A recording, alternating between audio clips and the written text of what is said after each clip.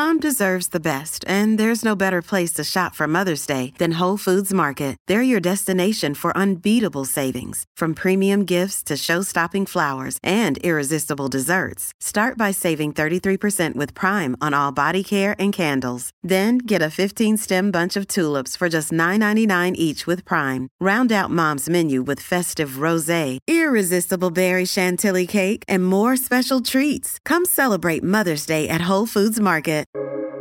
Welcome to the New Books Network.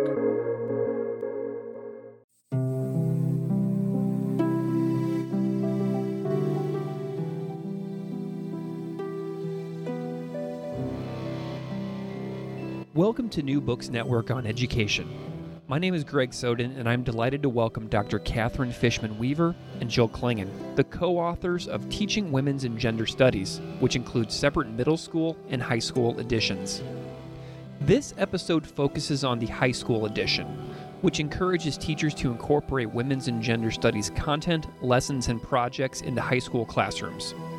There are 7 projects organized around the 4 key concepts of introducing women's and gender studies for high school: intersectionality, history, health, policy changes, and a culminating project called Artivism. This book contains reproducible resources that any teacher in high school can use. Just a note for listeners who might also be interested in the middle school episode. Both episodes contain the same 16-minute introduction to the authors, so if you go to the middle school episode next, you can fast forward through the first 16 minutes to get straight to the middle school specific conversation. Both editions of Teaching Women's and Gender Studies were released in 2023 by Routledge's Eye on Education series. Please enjoy my conversation with Dr. Kathryn Fishman-Weaver and Jill Clingan. Dr. Kathryn Fishman-Weaver and Jill Clingan, thank you so much for joining me for this conversation on New Books Network. It's a delight to have you both here. And I'm wondering if we can start off by, having you both introduce yourselves a little bit to the audience out there so they know who you are and what you do. Dr. Fishman-Weaver, do you want to go ahead and give us a start on that first? Sure. Thanks so much for having us, Greg. So my name's Kathryn Fishman-Weaver. I use she, her pronouns. I'm an educator, a school leader, an author. My background is in public schools, particularly around work with neurodiverse students. And currently I serve as the executive director of Mizzou Academy, which is this wonderful global blended K-12 lab school where I work with amazing people like the two of you. Yes. Additionally, I'm an associate teaching professor. My areas of expertise are on school leadership and community engagement. And then I also serve as a court-appointed special advocate for youth who are navigating the foster care system.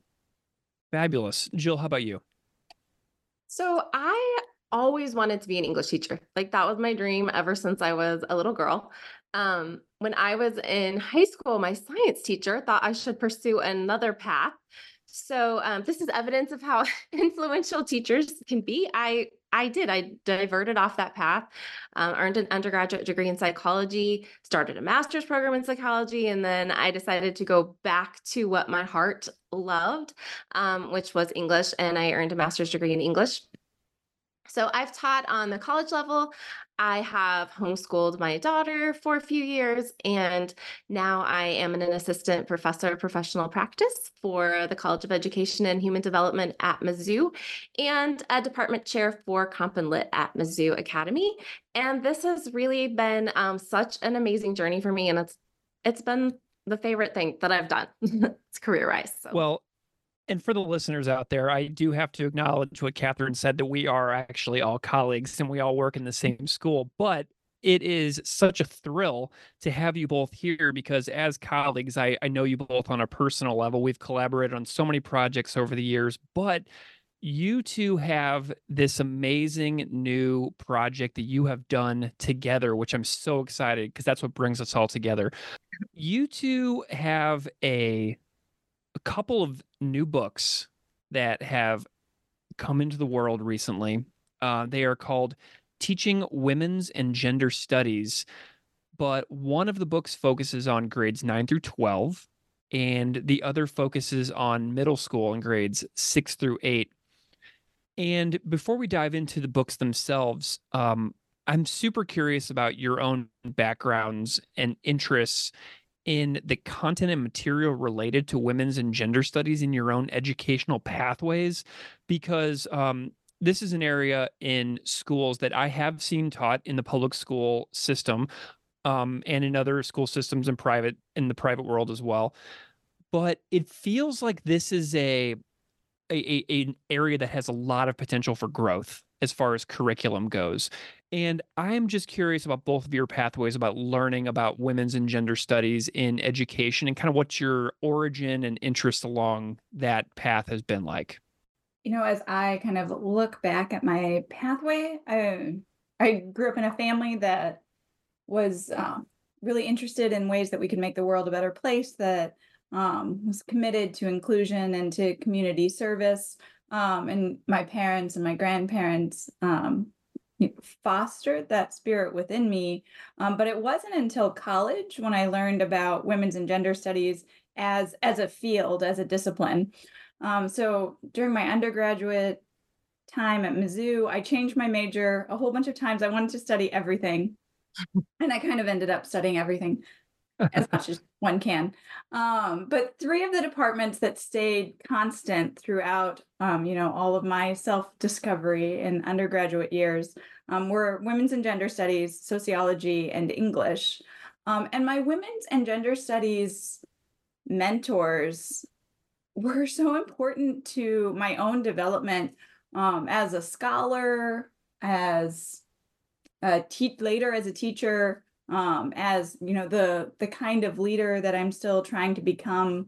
I remember when I learned about feminist scholarship as a discipline, that I felt seen kind of in a way that I hadn't previously, and also that I saw the world with a mindset that's persisted into today. My work with those scholars, and we got to go back and talk to some of my teachers from undergraduate days during the writing of this project, and that was really a treat.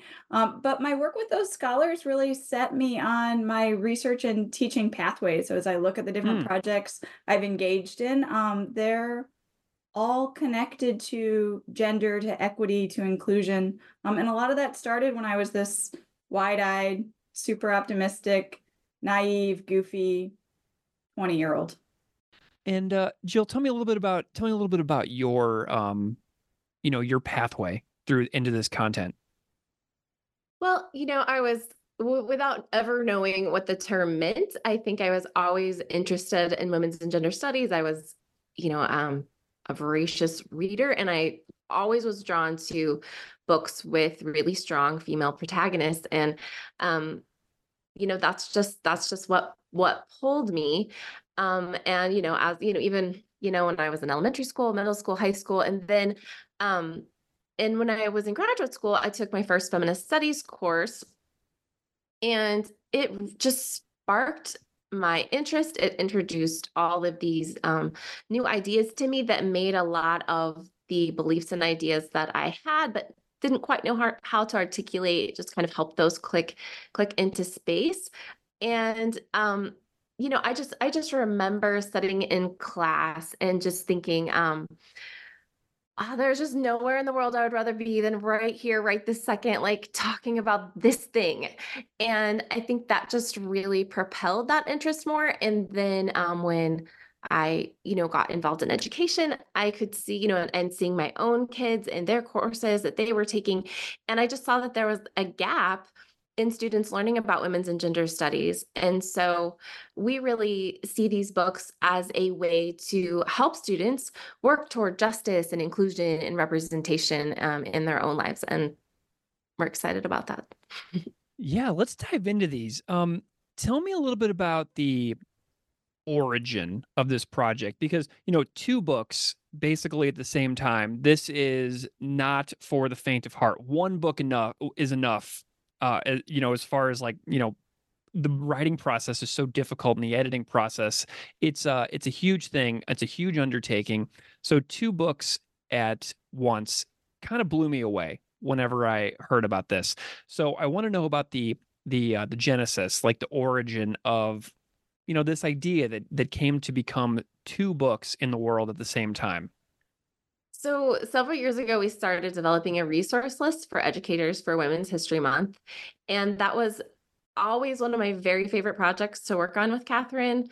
It was just so fun and inspiring to create lessons and activities for teachers to incorporate into their classrooms. It was a wonderful experience. And then one day, Kathryn said to me, "Hey, what if we expanded on these ideas and turned them into a book?" And then we wrote the book and realized it was two books.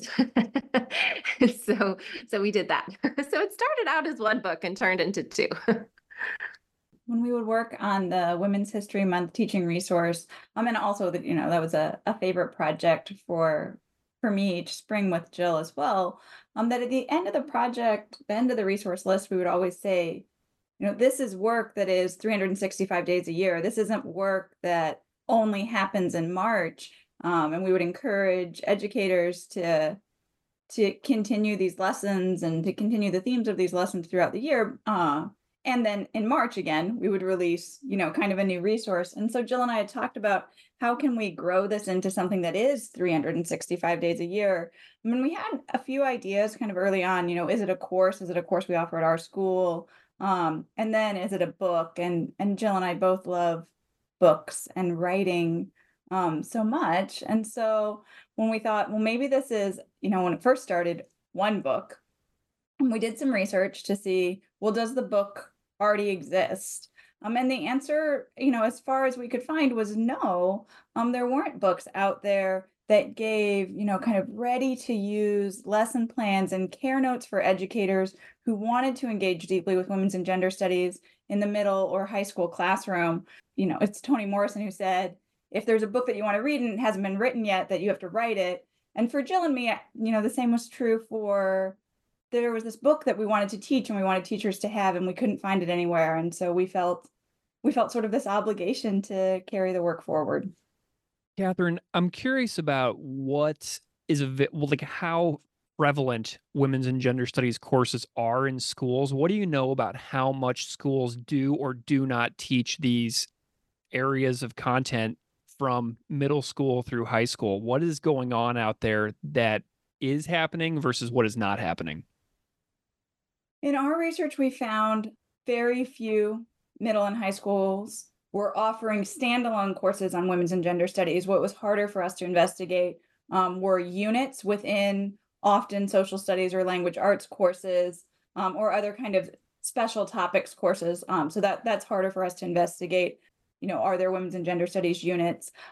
Certainly, we know that there are teachers who are bringing a background in women's and gender studies to their teaching of content and also to their pedagogical practices. But as standalone resources or standalone courses, Jill and I couldn't find much in the middle and high school when we were doing kind of our review of the market, what other books exist that are like this. We found there's a lot of books out there that celebrate women leaders, biography books, lists of, women who changed the world, women who changed the path of science, and this sort of thing, but not necessarily resources that were grounded in women's and gender studies as a discipline or feminist scholarship. I'm wondering about both of your creative processes during the writing process. What are some of the main memories that you both have about the writing and organization process behind, outlining the chapters, figuring out the way these books are going to be put together, like what your collaborative process was going back and forth, what the process was like of getting like the guests that are strewn throughout the books. Jill, maybe you want to go ahead and share some of your major memories about some of those things. So I had never written a book before. So Yeah. it was, it was equal parts scary and exciting. Some days more scarier, some days more exciting. But it was really intense because we wrote both books in less than a year. And so we would just kind of take a concept. It was a lot. So we would just kind of take a concept and kind of talk through it and figure out, what areas that we wanted to address. And then, we would just kind of piecemeal sort of an outline on there, and then we would just both pick different areas to fill in on them. And we just kind of would just go back and forth with writing and then getting together and collaborating and, just doing a lot of research and lots of writing. One of the biggest memories was just the day that we figured out it was going to be like, we were like, we have 2 books. I mean, that was probably out of all the days with all the many memories, that was probably the most momentous day of like, wow, oh, wow, this is bigger than we thought it was. Kathryn, what are some of your major standout memories? Well, first, thank goodness for Google Docs. Like, I don't even know how I functioned in any area of my life prior to Google Drive. So the collaborative potential that Google gave Jill and me to work in real time together was really critical for this project, for us to be able to be on the document at the same time and have live conversations about the content was really important. So pretty early on, we decided that we wanted to utilize advisory editors, and I know we'll talk some more about that in this conversation, but just to introduce the idea, Jill and I, we have different lived experiences from each other and also some similar lived experiences from each other. And we knew that positionality mattered. And we wanted to employ a multiplicity of voices to the greatest extent possible. And so as we were building out kind of this advisory editor board, one of the first people we reached out to was one of my mentor professors from undergraduate women's and gender studies days, and that's Dr. Elisa Glick, who is an English and women's and gender studies professor at Mizzou, and she graciously said yes to helping us. She said, like great teachers do, that she believed in the work and wanted to help us get there. And so we had sent her a draft of our first concept, so kind of the first couple chapters for her notes and feedback. And I remember, Dr. Glick prints things out and does notes in the margin in pen. And I went to her house and she wasn't home, and it was like on an envelope on her front porch. And I was like, oh, like, what does this great teacher think of our work? And she had really important notes that challenged and pushed our thinking and that informed our continued writing in the book, particularly around representation, trans inclusion, the scholarship that sort of the undergirds the whole book. It was just a really neat moment, I think, for both of us. And then, for me, particularly since I had worked with this amazing teacher 20 years prior, to be continuing to learn from experts in the field as Jill and I were crafting what became 2 books. Well, let's move into a specific conversation related to just the grades 9 through 12 book. So we're going to talk about the middle school book in a separate section, but let's go into 9 through 12 grades specifically. So the first unit is about introducing students to the concepts found in the book.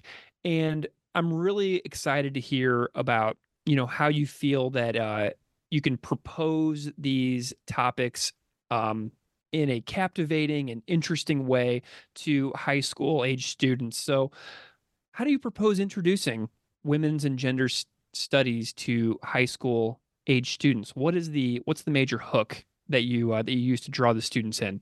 So I think with any content, you want to start with what students already know or think they already know or have already experienced. And so as we introduce, what is feminist theory, what is women's and gender studies, we leverage the expertise and experience and wisdom that our students bring into the classroom, and we build from there.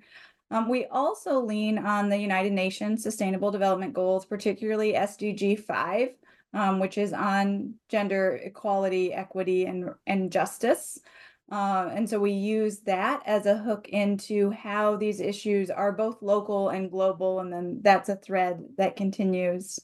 We also introduce early on our working definition of feminism, and then have students break that all apart and put it back together in ways that are meaningful to them. And then we can use that working definition throughout all the units. I think one thing for both the middle school and the high school book, we felt like it was important for breaking down misconceptions about what women's and gender studies is. And also, I think it was really important for us to create lessons that were interesting and compelling, and that students could see their own stories and see how they could impact change in their own communities. So to make it really personal was really important to us, not just like these big theories, with these big ideas that don't apply to them. That's not what this is about. This is about how they can take these ideas of women's and gender studies and see their own stories and then the stories of their community and then impact change in their community. I think that was really important. And also just an important point to bring up, which I think has already been mentioned a little bit, is that these books are interdisciplinary. So, for teachers that do not have, which I don't know, honestly, I don't know of any school that does have a women's and gender studies course at school, that these books can just be taken and used in all sorts of different classrooms, ELA classrooms, science classrooms, the arts, social studies. There are different, it doesn't have to be gone, through from the first lesson to the end. You can take out pieces that relate to what students are learning. And I think that's one of the really special things about this book is how it can be interwoven into so many different subjects. So I know as well that the Sustainable Development Goals from the UN, we've used it in some certain courses that we've done with our work at Mizzou. And I'm wondering, like, if any of the lessons have been like tested and tried out, and like if certain sections have been like experimented with. Tell me a little bit about like some of the experimentation process. I'm really curious about that now.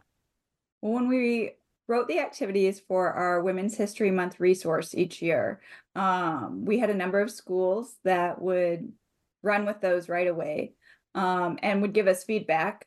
Our schools are forthcoming with feedback, which is wonderful. Hmm. And so we did some testing in that way. And then as Jill and I took the Women's History Month resource and developed that into these two books, the activities that we carried forward were the ones that we had received the most compelling feedback on from our partner schools.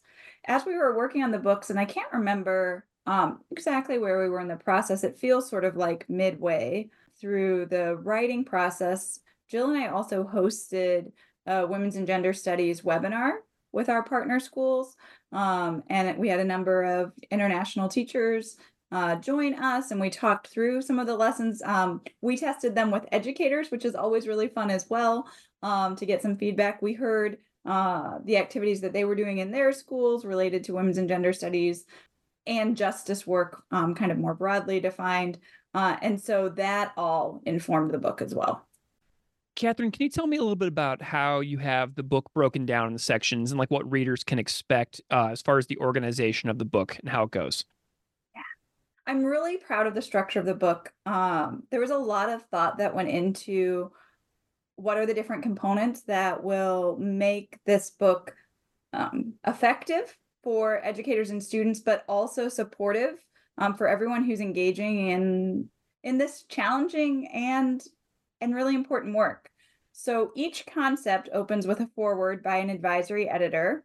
Then we move into kind of an overview, which that's always helpful for me as a teacher. And the overview outlines the objectives, the essential questions for scholars, reflective questions for educators, because we know that whenever we teach, we certainly learn as much as we teach. The lesson titles and the synthesis project. So it's kind of like a pedagogical roadmap for the journey we're on together. Then Jill and I both separately offer section dedications.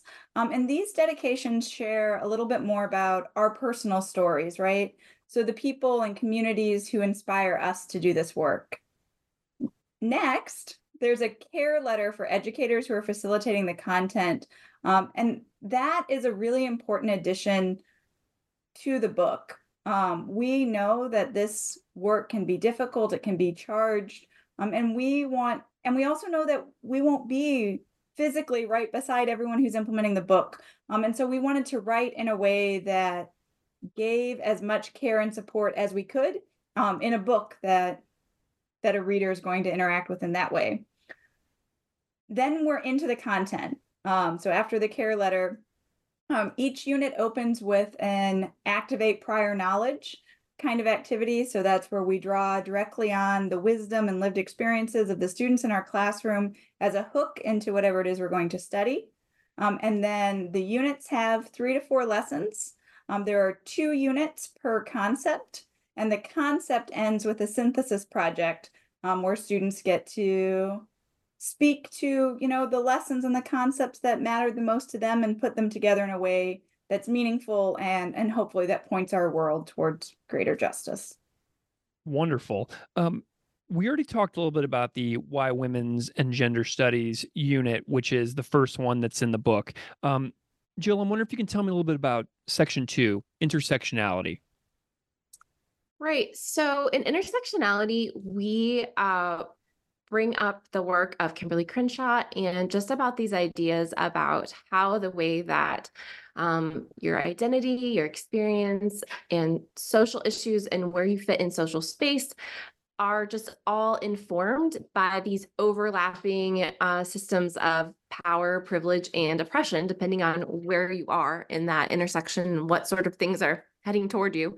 And so we just believe that working toward a more just world really requires just a good understanding of the complex ways that oppression, privilege, and identity are layered and how they're intersectional. So in unit 3, which is our first unit on intersectionality, students explore Bell Hook's work on center and margins, Mm. which is a criticism of how feminist theory often just centers the experiences of white, middle, and upper class women and rarely includes the people who live in the margins, the women of color, and then how women who are in the center should be the ones who move out toward the margins. And that is the way that is, we can end sexist oppression is if we notice what all those multiple systems of oppression are and then work outward, work to the margins to, identify those issues. And then in the next section in this, we talk about Patricia Hill Collins' work on being an outsider within.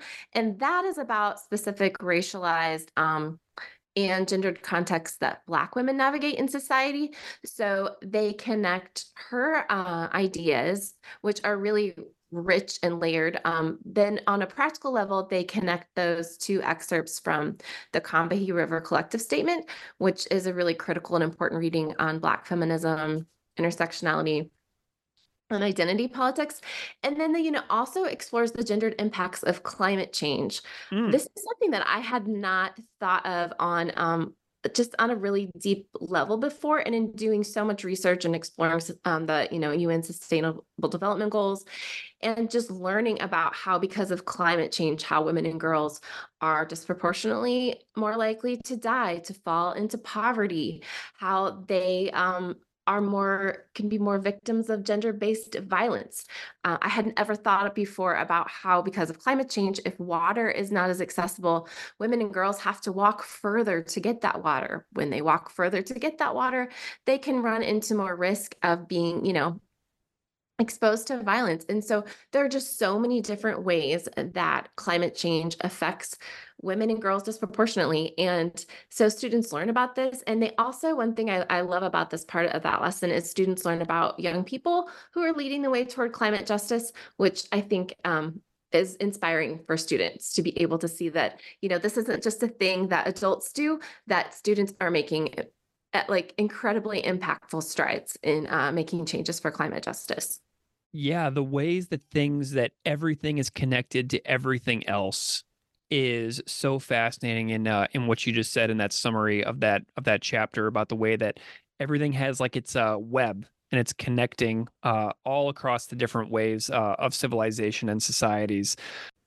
Tell me about something that you really love about the personal is political. I really enjoyed this section in Unit 4 in the intersectionality. I was wondering if you had any comments on what you loved about that section too. Absolutely. So within this unit, we study food insecurity as a feminist issue. Mm. And just as Jill was talking about how, as we look at climate change and how you were talking about this web that connects us all across issues and human experiences, hunger and food insecurity is a critical part of that web as well.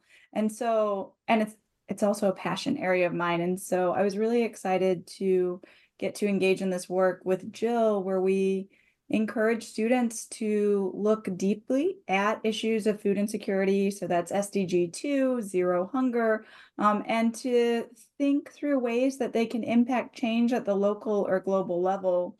And one of the things I want to share about that work is that this work may be very personal for the students who are engaging in this content and the educators who are facilitating it. And so as Jill and I were thinking constantly as we were writing about how can we give care and space, recognizing that this work is personal and it's political, and it's action-based. We tried to write that into the lessons. And so I just have this sense of hope as I think about young people around the world engaged in work to end food insecurity at the local level and the ripple effect that that'll have at the global level. And we've seen it. We've seen it in our schools where students are hosting food drives, serving at soup kitchens, serving at the food bank, and all that work matters. And that work is not separate from the work of women's and gender studies. So I really love that in Unit 4. I love that. I'm wondering about the motherland section of the book as well. Motherland history, health, and policy change. This is such an interesting section too. Tell me a little bit about it. The one unit in this section is about maternal health, and we talk about it as a fundamental human right, which is related to SDG 3, and how it is essential to reducing poverty and also achieving gender equality. Almost 300,000 women die of maternal health complications every year, and a majority of these deaths are preventable. And most of these deaths occur in low-income countries, and we talk about that in this unit and the people that are working to bring about change in helping to reduce that maternal mortality rate and have better health outcomes for parents and their babies. But also we talk about how even in middle and upper income countries, such as the United States, maternal deaths are rising. In the United States particularly, and that is due to systemic racism in marginalized communities. The health disparities map against racial lines, with Black and Indigenous communities experiencing the greatest risk for maternal and infant health outcomes. And structural racism is a key barrier to these families in getting the help that they need, in being believed when they are experiencing symptoms that doctors may just discredit them for and not believe them. There are just a lot of things that are happening that relate to these childbirth complications in communities of color that white families just don't experience to that extent. And there are also many health disparities in maternal care in the LGBTQIA plus communities. So we talk about that also in this section. It's a heavy unit, Yeah. but as in everything that we discuss in this book, it's really important for us to come at it from a space of radical hope, so that students learn about this heavy topic, but they also learn about women all over the world, women in the United States, who are working to improve maternal health. And they're also challenged to consider maternal health issues in their own community and how they might be able to bring about change. So I used to be a birth doula. Oh, And cool. so after my son was born, I had a doula at the birth of my son, and then I became a birth doula for several years. And one of my very best friends was my birth doula, and she's a midwife now. And so this issue is just very near to my heart because I was able to see this in my own community that I was working with. And it made a really huge impact on me. And so I was really passionate about this unit and doing research on it. And I feel really, passionate toward making changes in this area. Another Fantastic. unit in Motherland is on policy change. And, that's some of my background. So my PhD is in educational leadership and policy analysis. In this unit, and it's not just in this unit, because as we've already talked about, everything is connected. We encourage students to think about action, advocacy, inclusion, to think critically about whose stories are told and whose stories are missing. And so the section opens with some learning about Claudette Colvin. So Claudette Colvin is the teenager who helped to desegregate Montgomery buses. She was arrested for refusing to give up her seat 9 months before Rosa Parks. And a lot of us and a lot of our students haven't heard her story, and her story is important to be told and studied, and played a key role in the landmark lawsuit where Colvin served as a plaintiff. We study about Colvin, this teenager who was learning about women's and gender studies and Black history in school, and says that's what inspired her civil disobedience to not give up her seat on the way home. And she was arrested for this, and she never had her record cleared, even after the lawsuit was settled, until in 2021 when a judge expunged her record. And so we use this story to talk about intergenerational healing and to talk about the long process towards justice, and who are the leaders and the elders in our community, who can help show us the way, to not give up hope, and how can we, always endeavor to follow in their footsteps. And so it's a really powerful story to begin thinking about intergenerational healing and whose stories get told and whose stories are missing that we need to then go and seek out. I'm wondering if the both of you have a favorite activity for the classroom in the book that you wanted to mention. Like, what is your favorite thing to have students do from the high school edition of this book? I mentioned this earlier, but students study youth activists who are on the forefront of climate justice. And that is honestly one of my very favorite parts of this book, is just how students can look at their own communities and how climate change is affecting people, particularly people in marginalized marginalized areas of their communities, and then just how they can themselves create a plan for how they can advance intersectional climate justice in their local community. I think that's something that students can really get on board with, because it's something that a lot of students feel a lot of passion about. And then just to be able to take these ideas and to be inspired by other young people, and then to distill those ideas into ways that they can make personal change, I think is really inspiring. So that's one of my favorites. I love that through this book, and the high school book in particular, that students get to learn about different ways of knowing and different ways to engage in research.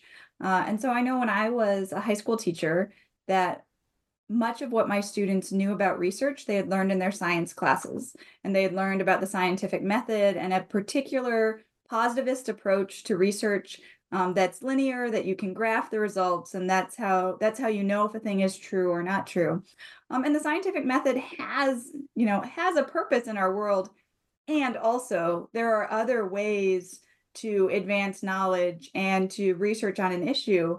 And just as women's and gender studies is often a gap in middle and high school curriculum, so too I think are qualitative methods. And so throughout our activities, we challenge students to think critically about who is seen as the knower, and how do they know the things that they know, and how can we report on those?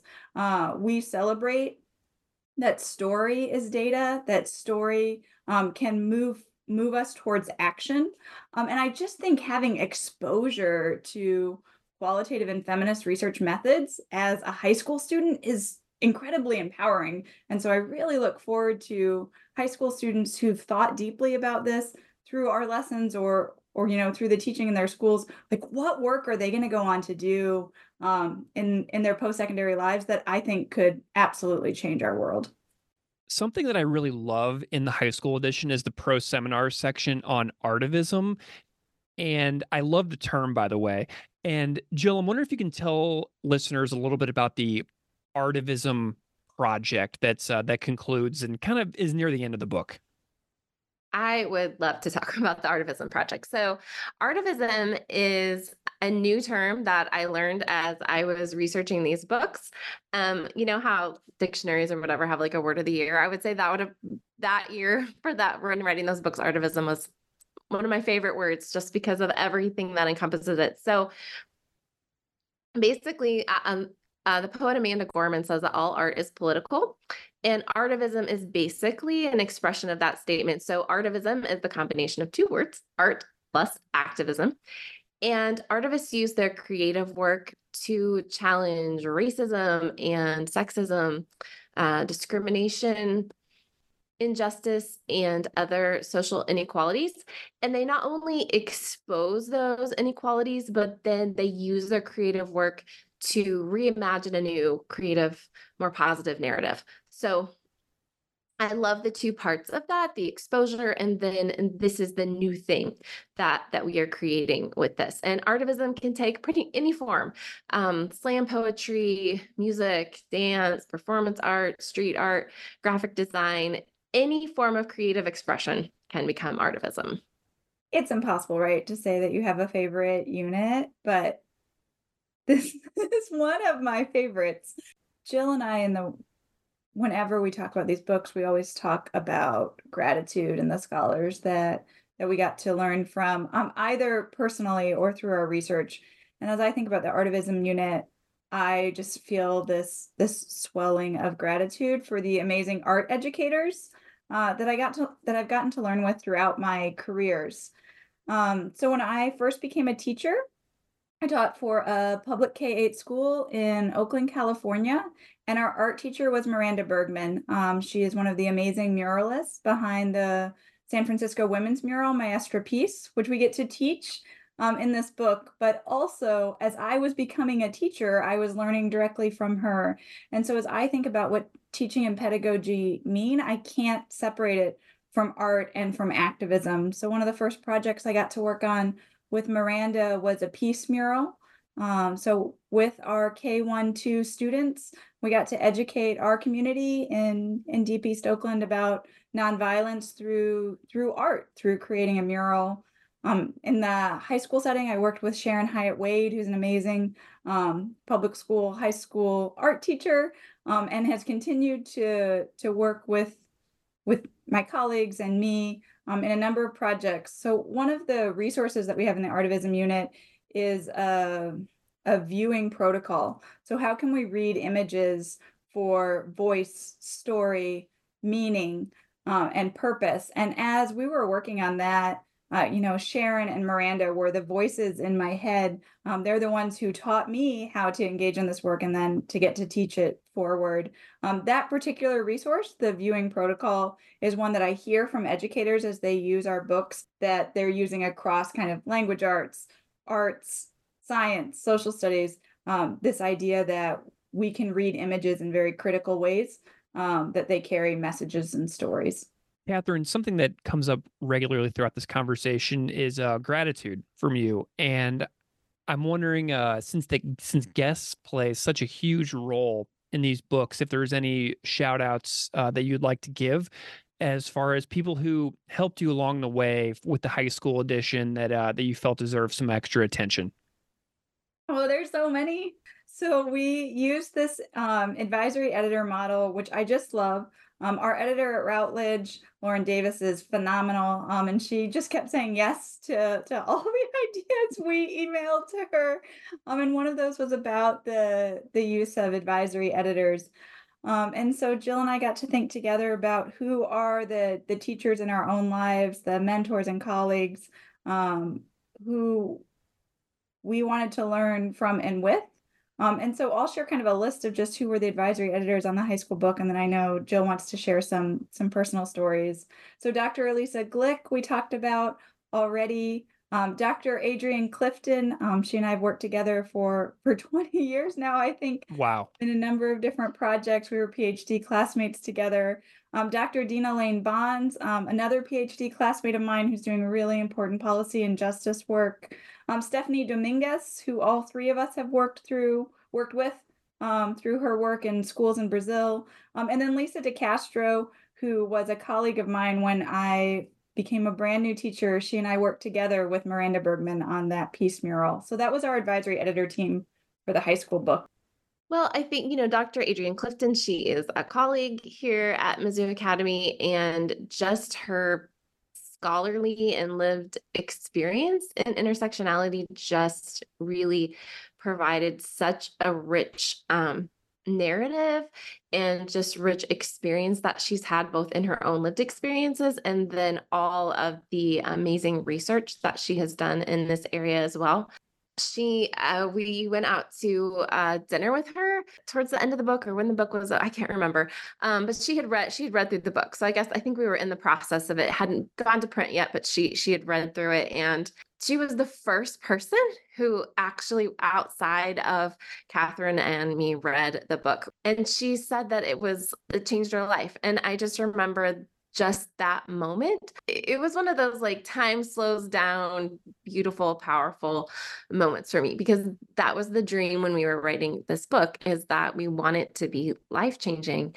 And just to hear her say that was just super inspiring. And while I don't know personally Dr. Dina Lane Bonds, I have just been inspired by just the work that she's done with her Policy Justice Institute. And I love her ideas of how important it is to promote equitable and inclusive teaching, and how that just needs to be the fundamental space that educating comes from. And just her reimagining of a new narrative of equity and inclusivity is really inspiring to me. So 2 books, Teaching Women's and Gender Studies, grades 9 through 12 and grades 6 through 8. Huge undertaking, massive accomplishment, so much work. Now what I want to know is where next? Kathryn, what are you working on that you're excited about for the future? Oh, what a fun question. Well, as an educator, we're in a new school year for the schools we serve in South America. And we're in a new semester for our schools that we serve in the Northern Hemisphere. And so, with that newness comes this sense of possibility and hope. As a writer, I'm working on 2 projects. So one, I'm kind of always working on a collection of poetry that I continue to chip away at and work at over time. I don't know what will ever come of this, but it brings me a lot of joy. Poetry is my first literary love. And then I'm also working on my first book was on wholehearted teaching. It was a longitudinal study with a group of really amazing young people. I started working with them when they were juniors in high school, and we continued working together through their college experience. This was my dissertation work, and then it continued, and it led to this framework for how I think about teaching, learning, and leadership. And so over the last 8 years or so, I've been looking at that framework and thinking critically about how does it apply to school leadership today? And what does it even mean to be a school leader today? And so the other writing project that's underway for me is on wholehearted school leadership, and how can I use the lessons from that first project forward as we think about leadership. How about you, Jill? What do you got going on? What are you excited about for next?